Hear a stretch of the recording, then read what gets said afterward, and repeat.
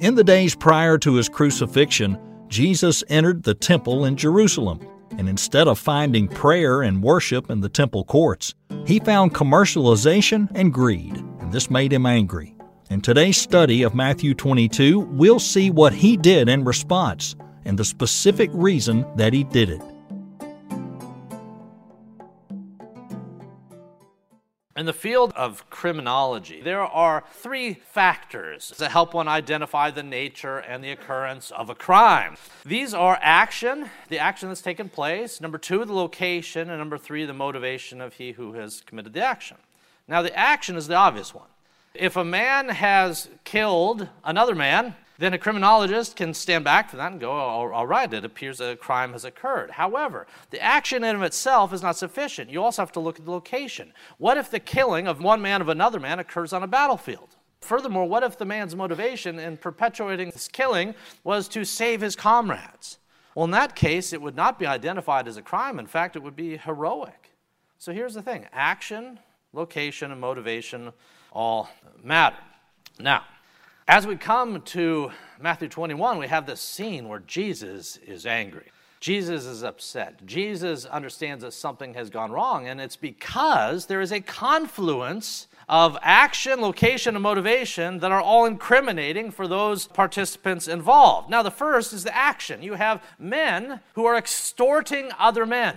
You have professing believers who are extorting other professing believers, and we'll explain that more in a few moments. Secondarily, you have the location. This isn't just happening out in some hamlet somewhere. It's not happening out by Galilee. This is happening in the temple. It's not only extortion of one set of men by another set of men, but it's occurring in the house of God. So location is relevant. Number three, there's the motivation of those who are doing it. They're extorting other men, not because they sense that to be faithful, but because they're selfish and they're greedy. That's their motivation. They're in the house of God where you think there'd be a lot of worship and prayer going on, and instead there's guys extorting others to fill their coffers. And Jesus walks in and he sees this go down, and he gets angry. He gets mad and he begins to toss the tables of the participants. This is quite the response. You don't see this too often. In fact, you really don't see an occurrence like this much anywhere else. If you ask someone, tell me, is there any time in the Bible where Jesus got mad? This is where people go to. So why this? Dear heavens, do you know how much evil he saw? Do you know how many times he was standing with Pharisees accusing him and everything was going crazy around him? Do you know how much wickedness and depravity he observed? Given all that he observed, why is this the instance, this occasion, the time that he seems to lose it in terms of his emotional response? So why this time? What were the money changers doing that was so bad? What were the dove sellers doing that was so wrong that gentle, loving, patient, kind, forbearing Jesus loses it? What were they doing? Well, we're going to find out. If you would, let's look at verse 12. We'll spend a certain part of today's text looking at the money changers, and then we're going to move into the study of the fig tree. You've probably never heard them condensed. I'm convinced that they should be, and I'll explain why as we go. Verse 12, then Jesus went into the temple of God, and he drove out all those who bought and sold in the temple, and he overturned the tables of the money changers and the seats of those who sold doves. All right, let's step back again for a moment and remember the context. Well, as we said before, the context is that Jesus has just engaged in what we call the triumphal entry. This is at the outset of his Passion Week. He's coming to Jerusalem to die. And as he rode into town on the donkey at the start of his Passion Week, there's all manner of hosannas going on. There's the palm branches and the like, and all sorts of declarations. Now, the people didn't know what they were doing. And that's going to be made clear in today's text. The people didn't understand what they were doing when they were saying Hosanna. They wanted a Messiah. They didn't want this Messiah, and they'd realize that days later when they would proclaim, crucify him, crucify him. Whatever the case, what happens is you have the triumphal entry. He rides into town on the back of the donkey. The palm branches have been waving, and where does he go? He goes to the temple. He goes to the temple because that's where everyone was going. You understand that at the start of the Passover week, the whole reason he was going there is because everyone was going there. All of Israel was traveling. Those who could, I'm sure that Galilee still had some folks left, but those who could, generally speaking, were making a pilgrimage by which millions of people were heading into Jerusalem. So he's there with just tons of other people, and the majority of them, at some juncture during the travels, are going to go to the temple. That's the object, is to go to the temple for the Passover celebration. Now, as part of the Passover celebration, what were the people going to do?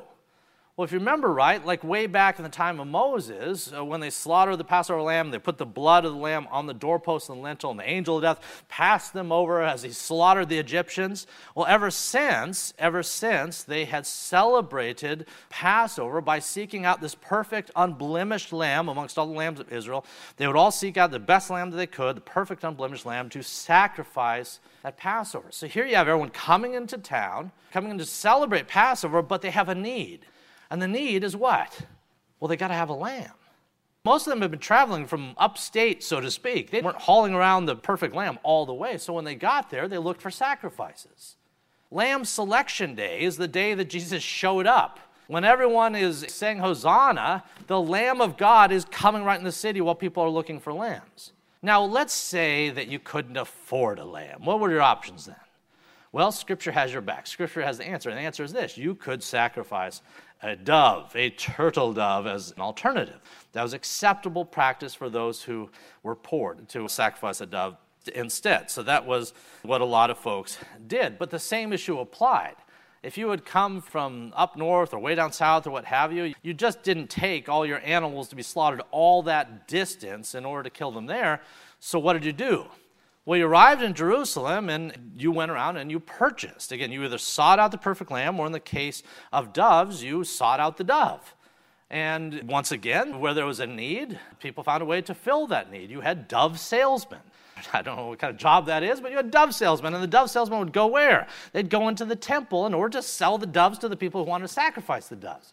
Now, so far, so good. There's really nothing wrong about doves being sold and so forth.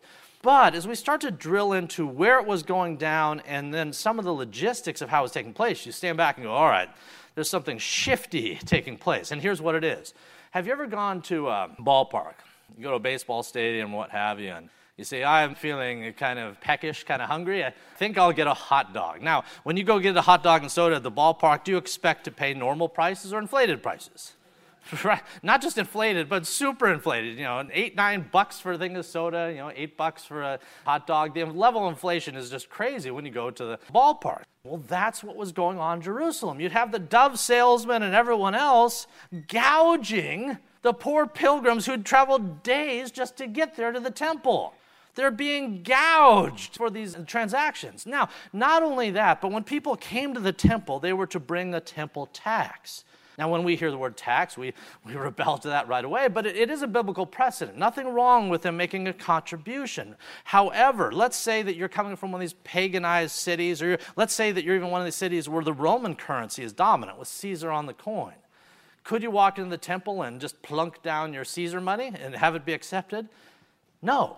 So what did you have to do? Well, there was a currency exchange. It's kind of like when you're at the airport and you've just come from Europe or Greece and you come to America and you exchange the currency because your Greek money won't do you any good here. Same principle applies. People had to bring their currency from where they were and had to exchange it for that which would be acceptable payment for the temple tax.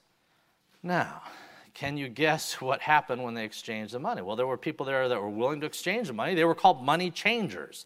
The ones who were about to get tossed out on their keister, the money changers. Well, what were the money changers doing? Well, the money changers were exchanging the funds, but they were doing it for give or take 6% on each transaction. And they weren't doing this like down the street from the temple or outside the walls of Jerusalem, but where were they doing it? In the temple courts. Not necessarily in the Holy of Holies, so to speak, but in the temple courts. In fact, the whole temple courts were filled with commercialization. You would think you'd go to the temple and there'd be people in devout prayer and adoration and praise, maybe some psalms being sung and the like. You'd think it's the temple of God. You'd think that's what you'd see. Jesus comes into town, he walks into the temple and he sees the exact opposite. At the time just prior to the Passover, it's vast commercialization. We complain about the commercialization of Christmas. This was the commercialization of everything wrong and the abdication of everything right. Jesus says, this is supposed to be a house of prayer.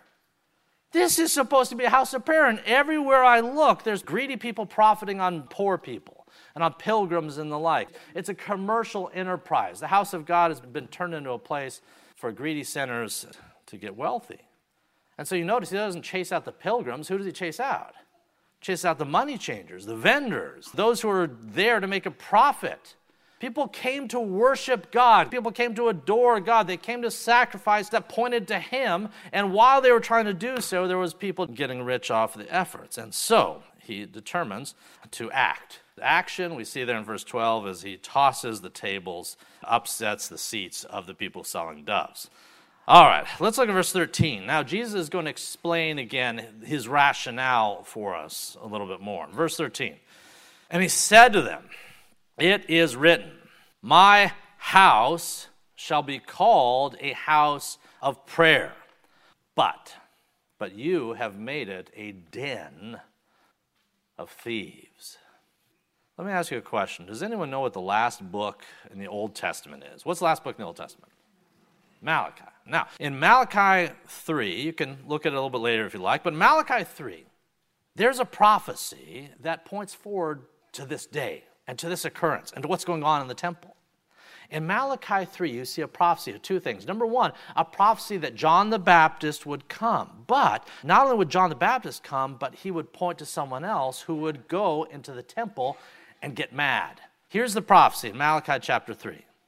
Behold, I send my messenger, and he will prepare the way before me. This is a reference to John the Baptist, the last prophet, the last great prophet who would point to Jesus. All the other prophets pointed to Jesus by the writing of the pen. He pointed with his finger, said, "This is the Lamb of God to take away the sins of the world." So here in Malachi 3, we see this prophecy. Behold, I'll send my messenger, my prophet, my ambassador, and he will prepare the way before me, which is exactly what John did. And then it goes on to say this, and then the Lord whom you seek will suddenly come into his temple.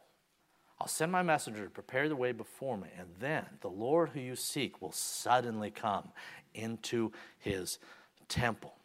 Even this messenger of the covenant in whom you delight, behold, he is coming, says the Lord of hosts. But who can endure it when he comes?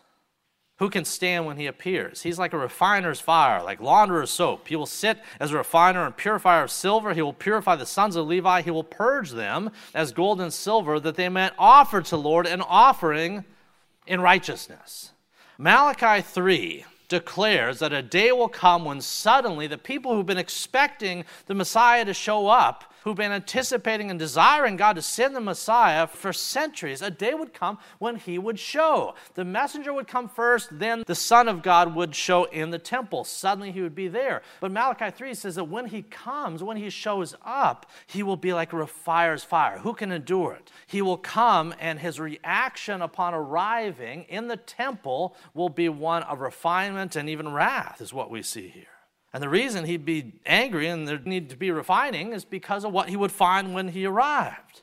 Scripture says he would come to the temple and he would find it tainted, sinful. And so it would be time for refinement to occur. Well, in today's text, here in Matthew, we see this event that was anticipated in Malachi 3 fulfilled when Jesus suddenly shows up in the temple. He's suddenly there. There he is. And what's his reaction upon showing up? Does he go in and say, "Oh, my people, let's group hug"? Does he do that? No. He comes in, and the first thing he does is he looks around, and when he sees what he sees, he says, "Let the refinement begin." And you can see he just goes over and starts throwing the tables. This is gentle, loving, peaceful, gracious, forbearing Jesus. And he's tossing the tables, and he's chasing the people selling the doves. Malachi 3 anticipated that this very day would come. With that said, after Jesus is done chasing them out and upending the tables, and after everyone's standing back and aghast as what has just happened, how does Jesus then explain the crime that's just gone down? How does he explain the crime in verse 13? Well, he says this. He says, "My Father's house is intended to be a house of prayer." See all those pilgrims, all the people who've traveled miles and miles and days to be here? Is this what they came for, the commercialization they could have found at home? Or did they come to find something better? Well, you know the answer. They came to find an opportunity to worship God in his own house, to pray to God, maybe to sing the Psalms. And instead, what they found when they came in was something that just kneecapped their faith, so to speak, or kneecapped their intentions. They come in and hoping to see one thing, and instead they find something different. They find a den of thieves. At some point in your life, you may have entered into a church somewhere, and you may have been shocked by what you encountered. You may have said, this is commercialization. This is not the way this is supposed to be. There's something about what's happening here that doesn't jive with what the book says. Well, this is what is going on in this case, but to a greater magnitude by far. Jesus looks to hear the Psalms. He doesn't hear them. Instead, he hears the carnival barkers. He looks around to see penitent people. Instead, he sees pompous Pharisees. And so he's angry. In Jerusalem, the worship was drowned out by the commerce. Side note, do you think that's the last time that would occur in church history? Ask a man named Martin Luther whether commercialization ever found its way into the church of his age there in the 16th century. Well, you know the answer if you know the story. You know the answer is that in the time of Luther, that Rome, for all of its few strengths and all its great weaknesses, one of the things that they were doing especially wrong was that they were selling indulgences. They were telling people that Aunt Hilda is dead, and if you loved Aunt Hilda, well, here's the thing. Aunt Hilda didn't have her act together when she died. She's probably in purgatory. And if she's in purgatory, she's probably facing a certain amount of discipline, and it's an unpleasant thing. And if you love Aunt Hilda, don't you love Aunt Hilda? If you love Aunt Hilda, you can do something about it. When a coin in the coffer rings, a soul from purgatory springs. This is just one example of many, but the point is commercialization had taken over.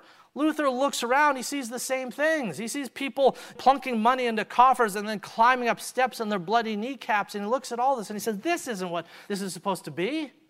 We turned the church, so to speak, into a charade without a dime of true religion in it. In a sense, the anger of Luther mirrors the anger of Christ. You know, back 20 years ago, when we had this thing called TV that didn't have streaming, I would turn on TV in seminary, and late at night, I'm studying hard, and so I'm up late at night with changing diapers and things like that, and I'd turn on the TV. Well, back then, you just watched what you watched. And at 2 a.m., there's not a lot of good options, but one of the things that occupies a whole lot of television landscape at that hour of the night were the televangelists. Now, of course, I'm in seminary, so anytime I turn a channel and there's someone saying something about Jesus, I'm attuned to what's going on. What did I find? Was I well fed by these televangelists at 2 in the morning? Well, if you ever watched them yourselves, not so much. Instead, what did I find? I found guys on the television telling me to touch my screen, send them my money, and receive the blessing. Maybe they'd send me a prayer cloth that they had touched, and if I touch it too, I'd be extra blessed. This is commercialization. It took place in Rome. It took place in Christ's time. It takes place in our own day, and it's silly. We should not have this. Christian bookstores. I think it was R.C. Sproul who said this, so if you don't like it, you can blame him. But Christian bookstores. Dear heavens, do you think Jesus, if he walked in and saw some of the merchandise being sold there and some of the books that are being perpetuated, would he walk in there and do you think he would say, amen and amen, or would he tilt over, would he throw down some of these racks? I think you know the answer. The commercialization that occurred back then has never really stopped. There will always be people looking to make a dime off of hurting folks. And it breaks the heart of God to see it. These people were extorting people, and they were doing it in the house of God to pad their own pockets. And you wonder why Jesus got angry. All right, we've talked about his anger now. Let's move forward. He doesn't stay angry forever. Thank goodness he doesn't. Let's look at verses 14 through 17. Verse 14. Then the blind and the lame came to him in the temple, and he healed them. But when the chief priests and the scribes saw the wonderful things that he did, and the children crying out in the temple, saying, Hosanna to the Son of David, they were indignant. And they said to him, do you hear what they are saying? And Jesus said to them, yes. Have you not read, out of the mouths of babes and nursing infants you have perfected praise? Then he left them, he went out of the city to Bethany, and he lodged there. All right, all the bad, naughty, nasty stuff has been going on in the temple courts. All the commercialization, all the stuff that made Christ's blood boil have been going on for years in the temple. Now, what have the Pharisees been doing about it? The religious leaders, the scribes, the priests, what had they been doing about it? Apparently nothing. Apparently they'd been sitting on their hands. There may even been a system of kickbacks by which they wanted these individuals there. You ever wonder why people do what they do? It's because they want to, and there's usually reasons why they want to do it. The Pharisees, the priests, the scribes, the leaders, had evidently endorsed these practices. And yet, when the Messiah shows up and he heals blind people and heals the lame, and when small children have the temerity to praise him for it, these guys who sat on their hands when all the crime was going down, at this point, what do? At this point, they raise up and they're indignant. At this point, after healings and miracles have taken place and children are praising the healer, that's when they decide to lose it. That's when they say, no. No, bring back the money changers and the dove salesmen and all those guys. We like them. You, not so much. You, the guy healing, doing miracles and not so much. There's this cruel irony. The Pharisees had this uncanny knack of upending that which is good and that which was evil. The amount of times they would accuse Jesus, who had just done something marvelous, of doing something wicked, it's virtually every occurrence that they're there. Now, at this point, Jesus, he's come into the city, he's come to the temple, everything has just gone dreadfully. He hasn't seen an ounce of righteousness, so to speak, here. Outside of the babes, outside of the kids. But amongst the generations that were supposed to be the light bearers, the torch bearers, that when the Messiah showed up, they would lend him their light. Amongst the generations that were supposed to be anticipating him and then embracing him when he showed up, what he found was faithlessness, overt rebellion. Which is why when Jesus had come to the city just prior and stared at it from the hillside, what was his reaction? He wept over it because he knew what was going to happen. He knew that they hated him. He knew that they would kill him. He knew that this was a first century Gomorrah, a place that had just lost the plot with scarcely a righteous person in it. On the day the long-awaited Messiah entered the temple, his heart was broken over what he found. The fig tree, so to speak, in God's vineyard was devoid of any fruit. Now, speaking of fig trees, let's look at verses 18 and 19. Verse 18. Now in the morning, as he returned to the city, he was hungry. And seeing a fig tree by the road, he came to it. But he found nothing on it but leaves. And so he said to it, "Let no fruit grow on you ever again." And immediately the fig tree withered away. All right, what's going on with this? You read this, especially if you read this without any real context or understanding of the faith, you look at this and it just seems like Jesus is kind of arbitrary. Hey, figs, I like me some figs in the morning. Let me get a fig. Oh, no figs? Well, curse this tree. And he goes on his way. We look at that and say, that seems, kind of like an emotional thing to do. We look at that and we don't make a lot of sense of it. But there is sense. Once again, let's go back to the book of Hosea, another Old Testament prophet. In Hosea chapter 9, we see that the fig tree represents something. The fig tree is representative of something else. When you read this text about Jesus cursing a fig tree, it's a curse on something else of which the fig tree typifies. Back in Hosea chapter 9, God said this. He says, "I found Israel like grapes in the wilderness. I saw your fathers as the first fruits on the fig tree in its first season." This is one reference. There's several others we could choose from in which the fig tree is typified for the people of God. Now, figs were commonplace throughout Israel. There was figs that grew largely in one season, but certain fig varieties grew in other seasons as well, and fig trees were just about everywhere that you looked in this region. With that said, as we look at the Old Testament scriptures, we can see that when the fig tree comes up, it's usually not referring to an actual tree with actual figs. It's suggestive of God's people. Now, let's talk about God's people for a moment. Were they fruitful? Well, no, we've just established they were not. They were all leaves, no figs. That's what Israel was. At 10,000 feet, if you look down at Israel and say, well, what a pious group they are. I can tell they're pious because they have a temple. I can tell they're pious because they have priests in tall, pointy hats. Look, they're sacrificing things to their God. They sure must be pious. They had a lot of leaves that looked religious, but no fruit. That's what Jesus found when he actually, not from 10,000 feet, but from 10 inches, went into the temple and looked around. Israel wasn't bearing any fruit at all. Israel had been called, here in Hosea 9, God's special fig tree, right? God's special fig tree, the first fruits and the like. But Jesus had just gone into the temple just the day before and found no figs. Found a completely fruitless lot, from the priests just on down. Again, there was undoubtedly, like Simeon, there was undoubtedly others across the scope of Christ's life in Israel that were faithful, certainly his own disciples and the like. But it was a vast minority, or a tiny minority of the whole. Just like this barren fig tree he encounters here on the side of the road, Israel was all appearance and no fruit. And in the same way as Jesus approaching the fig tree, looking for some nourishment, what had happened to the pilgrims who'd gone in the temple just the day before? They found no nourishment to be had. They left hungry. Well, that's Jesus' encounter with the fig tree outside the city walls.